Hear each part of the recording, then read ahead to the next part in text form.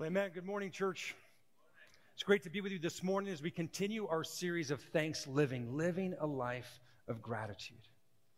Over the last couple of weeks, we've looked at different areas that we should be thankful or grateful for. Week number 1, Pastor Ricky shared about friendship, those relationships around us, but then most importantly, the relationship and friendship that we have with God and how that fuels our gratefulness and our thanksgiving. Last week, Pastor Rob talked about service and being thankful and grateful for service and how we're called to serve something so much bigger than ourselves. And we took time to honor the veterans that were here and have served our country. So this week, we want to continue the idea of living a life of gratitude and spend some time unpacking what the Bible has to say about how an attitude of gratefulness and thanksgiving should impact and fuel our worship. If you want to grab your Bible and turn to Psalm chapter 100, that's where we'll spend most of our time. It will also be up on the screen if you don't have your Bible with you. But as you turn there, I want to try to set the stage in the context of what we're about to read. So imagine, if you would, that you are a Jew that lives in the ancient Near East. The time for one of the Jewish annual feasts has come, so you start your pilgrimage from where you live to the holy city of Jerusalem. Your ultimate destination is going to be the temple. Your purpose is to worship, and your motivation is to express your thanksgiving and gratefulness to God for what He has done for you and for your people. You leave home focused, determined, expectant for something. But along the way, something changes. The journey's long. The sun is hot. The path is unyielding. The animal that you're bringing for sacrifice feels burdensome. The people that you're traveling with in your caravan, they're noisy. And now, where you were once felt motivated, now you feel frustrated. Asking yourself, what in the world am I even doing this for? Do I turn back? But I've already come so far, so maybe I'll press on. You can probably relate if you've ever taken a road trip with your kids. It sounds like a great idea. We'll spend family time together. It'll be great. No more than a half an hour in, you're already looking at rest stops where you can start to systematically leave your kids, right? Because they're yelling and they're screaming. Like, what in the world are we doing? But you press on, you reach your destination. When you reach there, it all makes sense. This is why we endured. And so those pilgrims of old that would travel to the holy cities, they felt those feelings of frustration. Why are we doing this? They lost sight of their journey. They press on towards the city, and as they approach the city, they hear a joyful, beautiful, harmonious noise. As they enter through the gates of the city and they walk through the streets and they enter the temple, they see the source of the sound.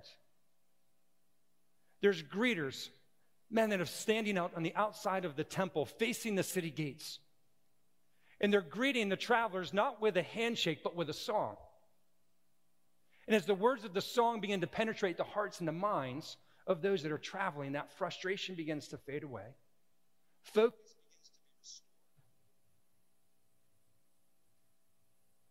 Focus begins to be restored. And they realize why they came to worship. The call to worship is what we know as Psalm 100. So I want you to read it with me. If you're not there, just turn there real quick. But again, it'll be up on the screens. This is what it says. It says, shout with joy to the Lord, all the earth. Worship the Lord with gladness. Come before Him with singing, with joy. Acknowledge that the Lord is God. He made us. We are His. We are His people, the sheep of His pasture. Enter His gates with thanksgiving, His courts with praise. Give thanks to Him and praise His name, for the Lord is good. His unfailing love continues forever, and His faithfulness continues to each generation. Will you stop and pray with me for just a moment? Heavenly Father, we thank You for Your word. We thank You for truth and life.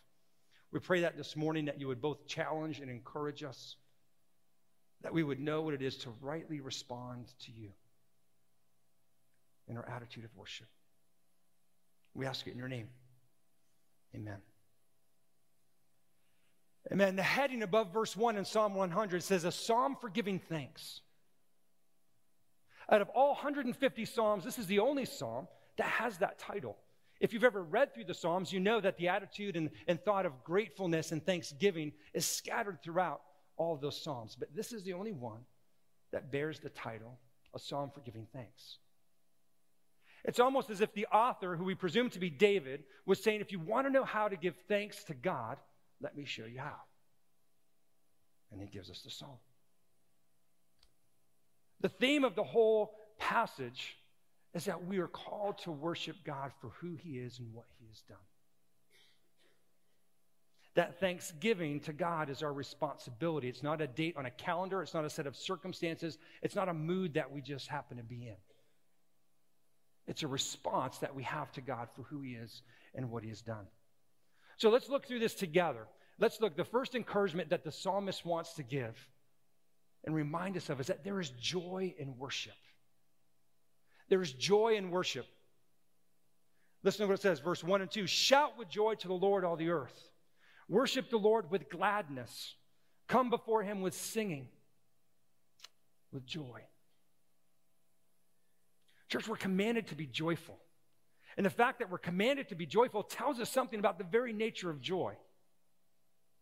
If joy can be ordered, if joy can be commanded, that means that joy isn't happiness, because happiness is dependent on what happens. It's thing-centered, it's people-centered, it's event-centered. That's why happiness is such an unstable emotion, because if we take away the thing, the person, or the event, typically our happiness goes with it. But joy, real joy, is not thing-centered, people-centered, or event-centered. It's God-centered. That's where the source of our joy comes from. That's why I can have joy no matter what I'm going through, no matter what circumstance I face right now. I can have joy because no matter what happens in my life, no matter what shifts, what changes, what is altered, God doesn't change. God's nature, God's character, God's ways remain the same. Someone say amen. Hebrews chapter 13, verse 8 says Jesus Christ is the same today, yesterday, and forever. Malachi chapter 3, verse 6 says, I am the Lord, and I do not change. If God is who he is, and he is still alive and in charge, and he cares for you and he cares for me, then we have a reason to rejoice no matter what we are going through. So the psalmist commands us to be joyful. But what does that look like? What does it mean to have joy in God? He gives us some examples. The first command found in the passage is to shout. Shout with joy to the Lord. It's to make a loud and joyful announcement of triumph. Think of a soldier coming back after a victory in the battlefield, or a triumphant king entering back into the city. The shouts of praise, the shouts of acclamation that would be given in response to their victory. He's saying that church shouldn't be like sitting in a doctor's office or in a funeral or sitting in traffic. When you come before God, you ought to come before him with joyful praise. Notice the text says you ought to shout to the Lord, all the earth. Not just a select group of people. All the earth ought to shout with joy to the Lord. I believe the Holy Spirit put that there specifically for some people that may say, man, that's not my style. I don't even like talking to people, and you want me to shout? The really amazing thing is that whether you think it's your style, your culture, your background, God isn't interested in any of that. It doesn't matter your education, your sophistication, your context, your culture, your background. If you know who God is, if you've experienced the life-changing power of Jesus Christ in your life, and you have a relationship with this living God, something ought to well up within you and overflow from your heart and come out as joyful praise to the living God. The psalmist says we should shout for joy. He goes on to say in verse 2, worship the Lord with gladness. In this verse, the word worship can also be translated as serve. So to worship the Lord means to serve the Lord. And he's reminding us that God expects us to be an active participant in our worship. Did you know that just because we sit through a worship service doesn't mean we actually worshiped?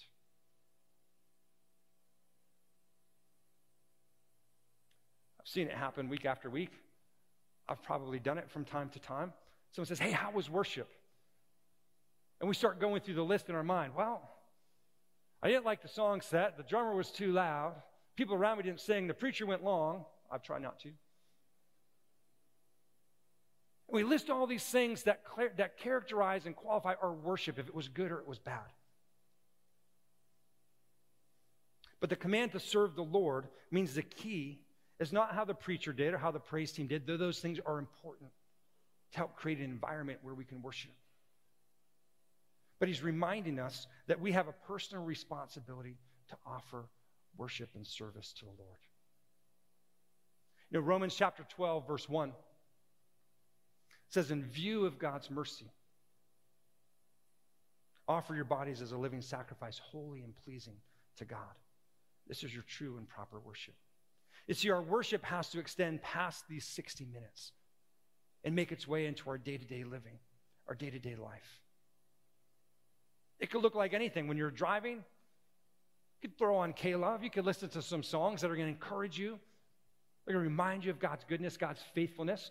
Maybe in that moment you want to give out a shout for joy. Maybe you're comfortable there. People driving next to you may wonder what's going on, but that's okay. When you're home and you're worshiping, you're home, you're reading your Bible, you're praying, you're serving with your family, we do it with gladness because there's joy in worship.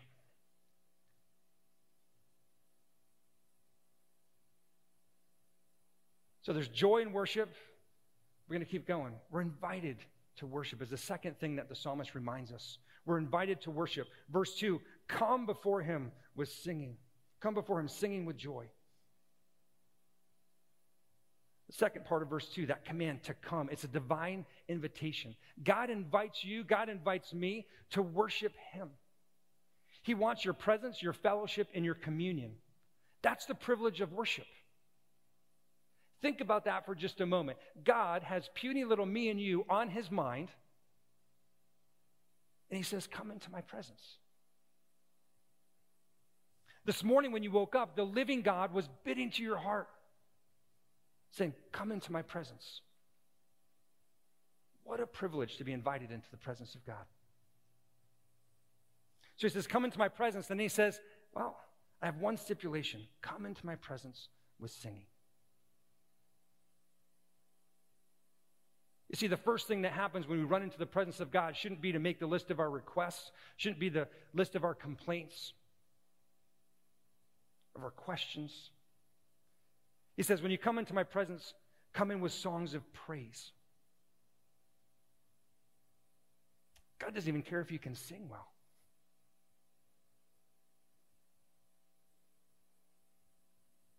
He just wants you to come with a song of praise. I thank God for the worship team, talented musicians that are up here that help create an environment of worship, an environment where we feel like we can express our heart to God. But can I challenge you, church? Don't let a worship team worship for you.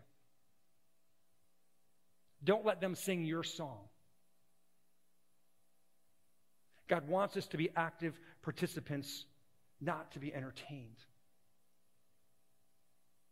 If you know what God has done for you, you might not be able to sing well, but you ought to have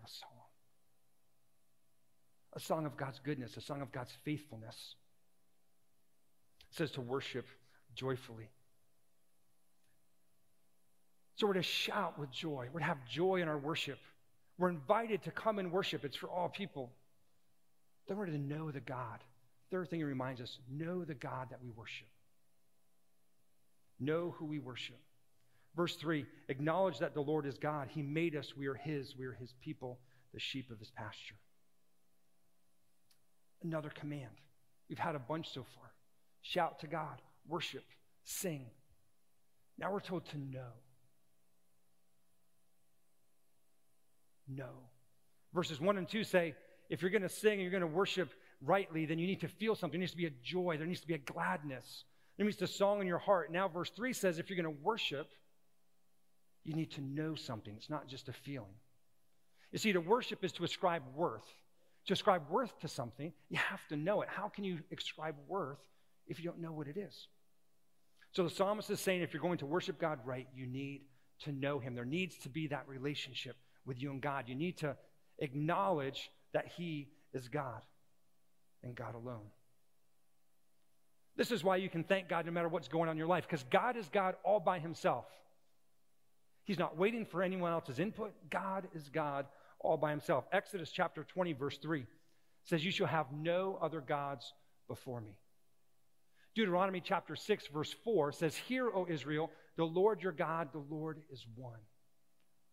Isaiah chapter 42, verse 8 says, "I am the Lord, that is my name. I will not give my glory to another, or my praise with carved idols." You see, God is too great to share his throne with anybody. The psalmist says if you want to learn how to be grateful, no matter what the season is, then you need to recognize that God is God all by himself. But not only is God God, God is the creator. Because he goes on, he makes us. He has made us and we are his. He made us. You didn't make yourself. I didn't make myself. There is no self-made person in this room. We are just a vapor that is here one moment and gone the next.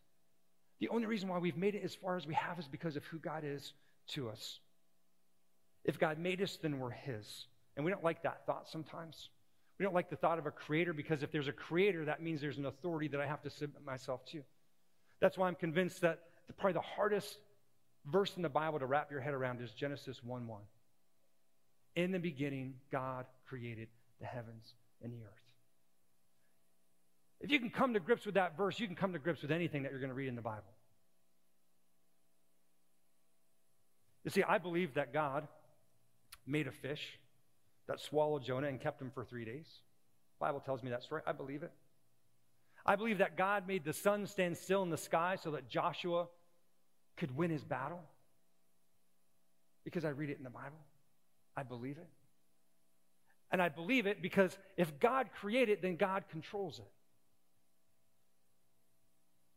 If God created it, then God is in charge of it. So God created the sea and the air, the wind, the fish. And if God created me and you, then guess what?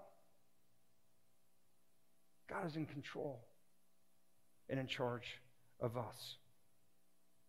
And that's great news, because as we acknowledge that the Lord is God and that we are his people, that he made us, it goes on to say that we are the sheep of his pasture. So if God cares for us, God controls us, God cares for us, because he takes care of what belongs to him. We could spend a whole series on what it means for God to be a shepherd. But to keep it simple this morning, real quick, God is a shepherd. We are his sheep.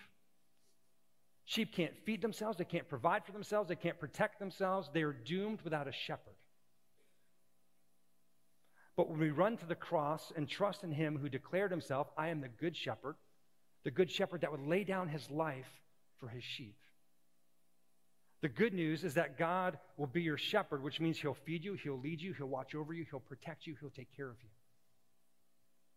So how is it that I can come into the presence of God and shout for joy and worship him with gladness, sing songs of joy? I can do that because I know who God is. He is God. I know that he is my creator. He made me, and because he made me, he will take care of me. He will provide for me. He will protect me. He will lead me.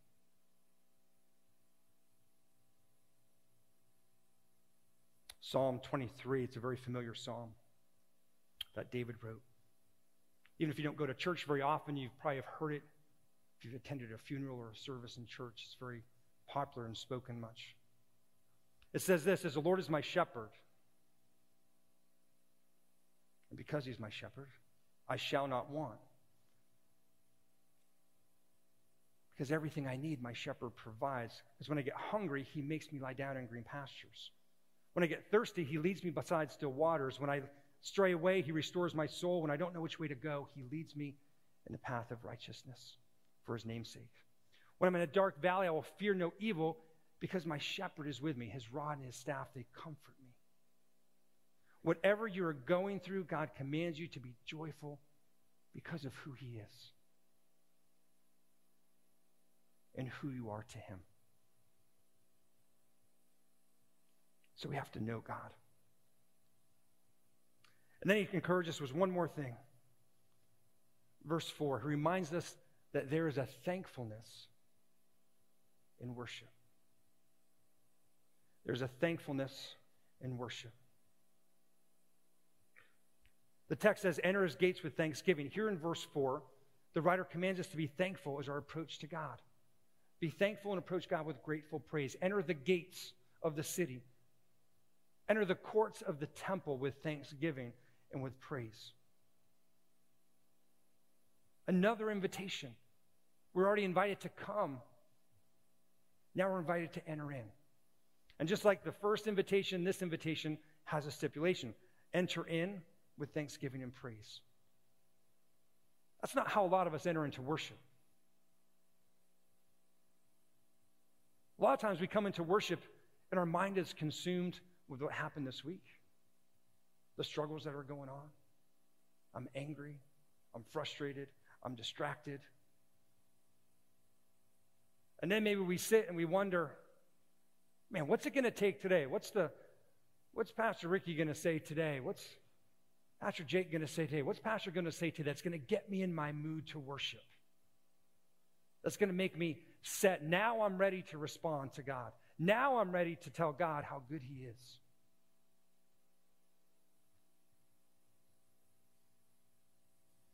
We should not come to worship and then decide if we feel like worshiping or not. The psalmist says we ought to enter in.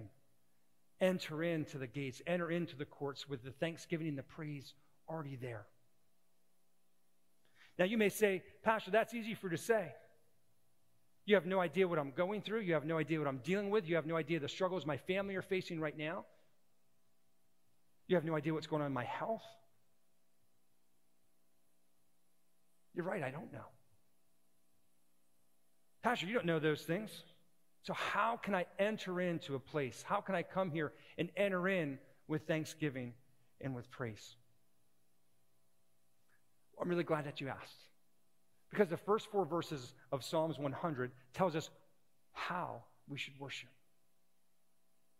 The final verse tells us why.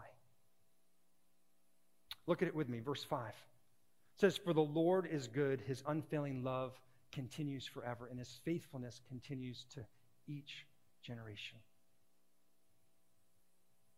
For the Lord is good.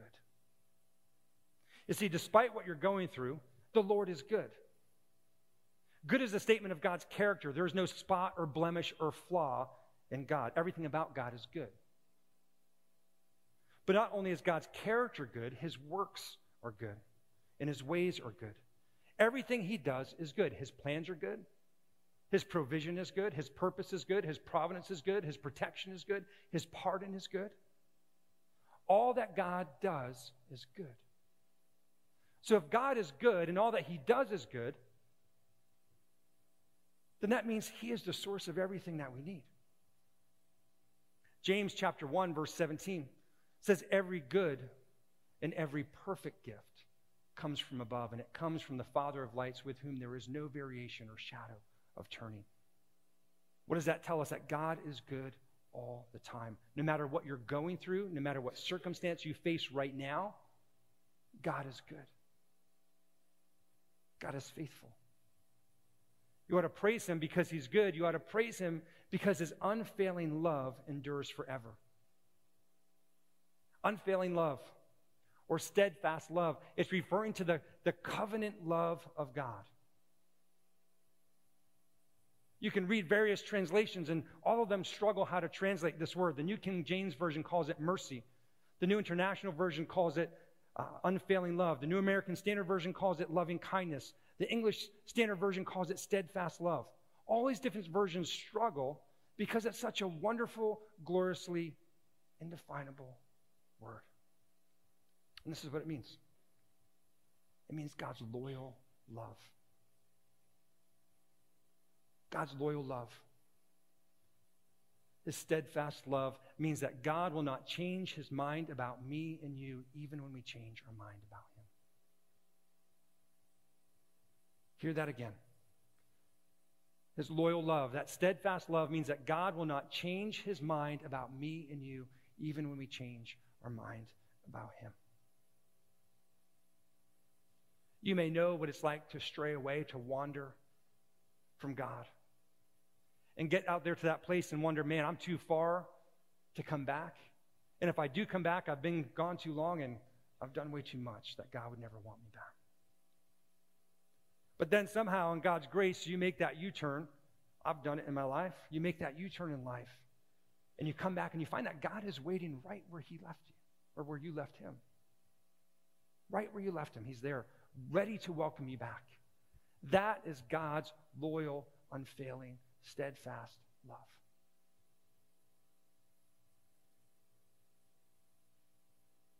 And it's faithful to all generations. So here's a brief summary of God's character. God is good, God is love, God is faithful. If the Jews in the Old Testament, that was enough for them, those three things was enough for them to go and to worship and to shout with joy and to serve with gladness and to sing songs of joy and to enter the gates with thanksgiving, the courts with praise. If those three ideas were enough for them, and how much more should we respond to that? Because we know that God's love, that his goodness, his love, his faithfulness are more than just theological propositions. They're a living person.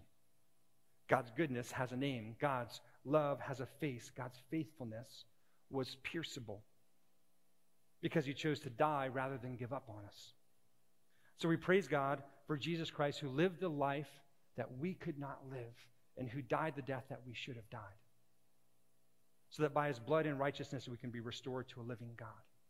That is why we worship. That is why we can rejoice in his presence regardless of circumstance. That is why when we travel the road and we get discouraged and we feel distracted and we've lost our motivation, we've lost our desire, how could I ever praise you, God? We come back.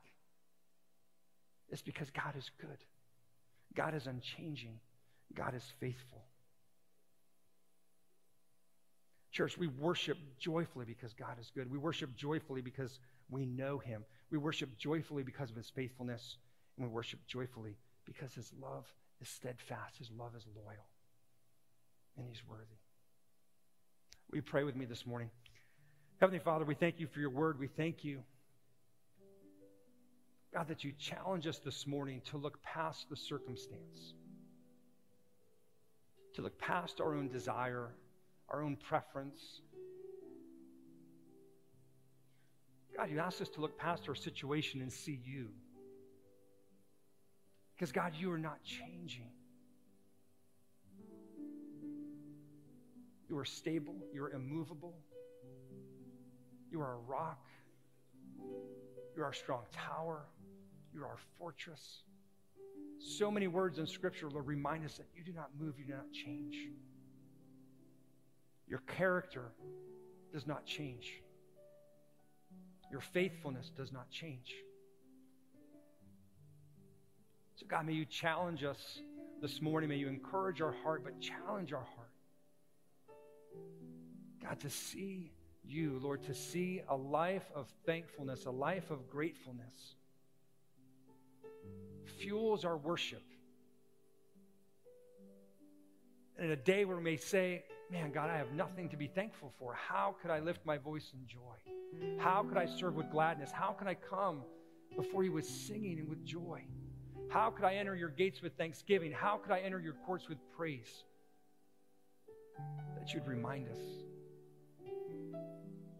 Remind us who you are. That you are God and God alone. That you are the one who created us. And if you created us, you will take care of us. For you are our shepherd. God, and that you are good and that your love is faithful. Your love is loyal.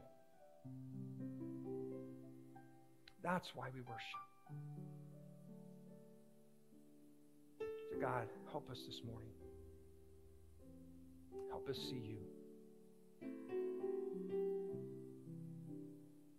God, we ask it in your name. Amen. Amen. A couple things. We always have some homework for you before you leave. So a few things that we want you to take with you this morning. One, I want you to pray that God will help you be aware of his faithfulness. And then find ways to worship him in spite of your circumstance. Take time to ask God to help you be aware of his faithfulness.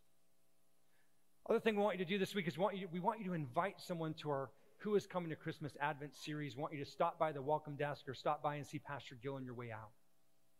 Grab some of the invitation tags that are on the keychain. Invite folks that they could come. They could come and know who God is. Know of his loyal, steadfast love for us.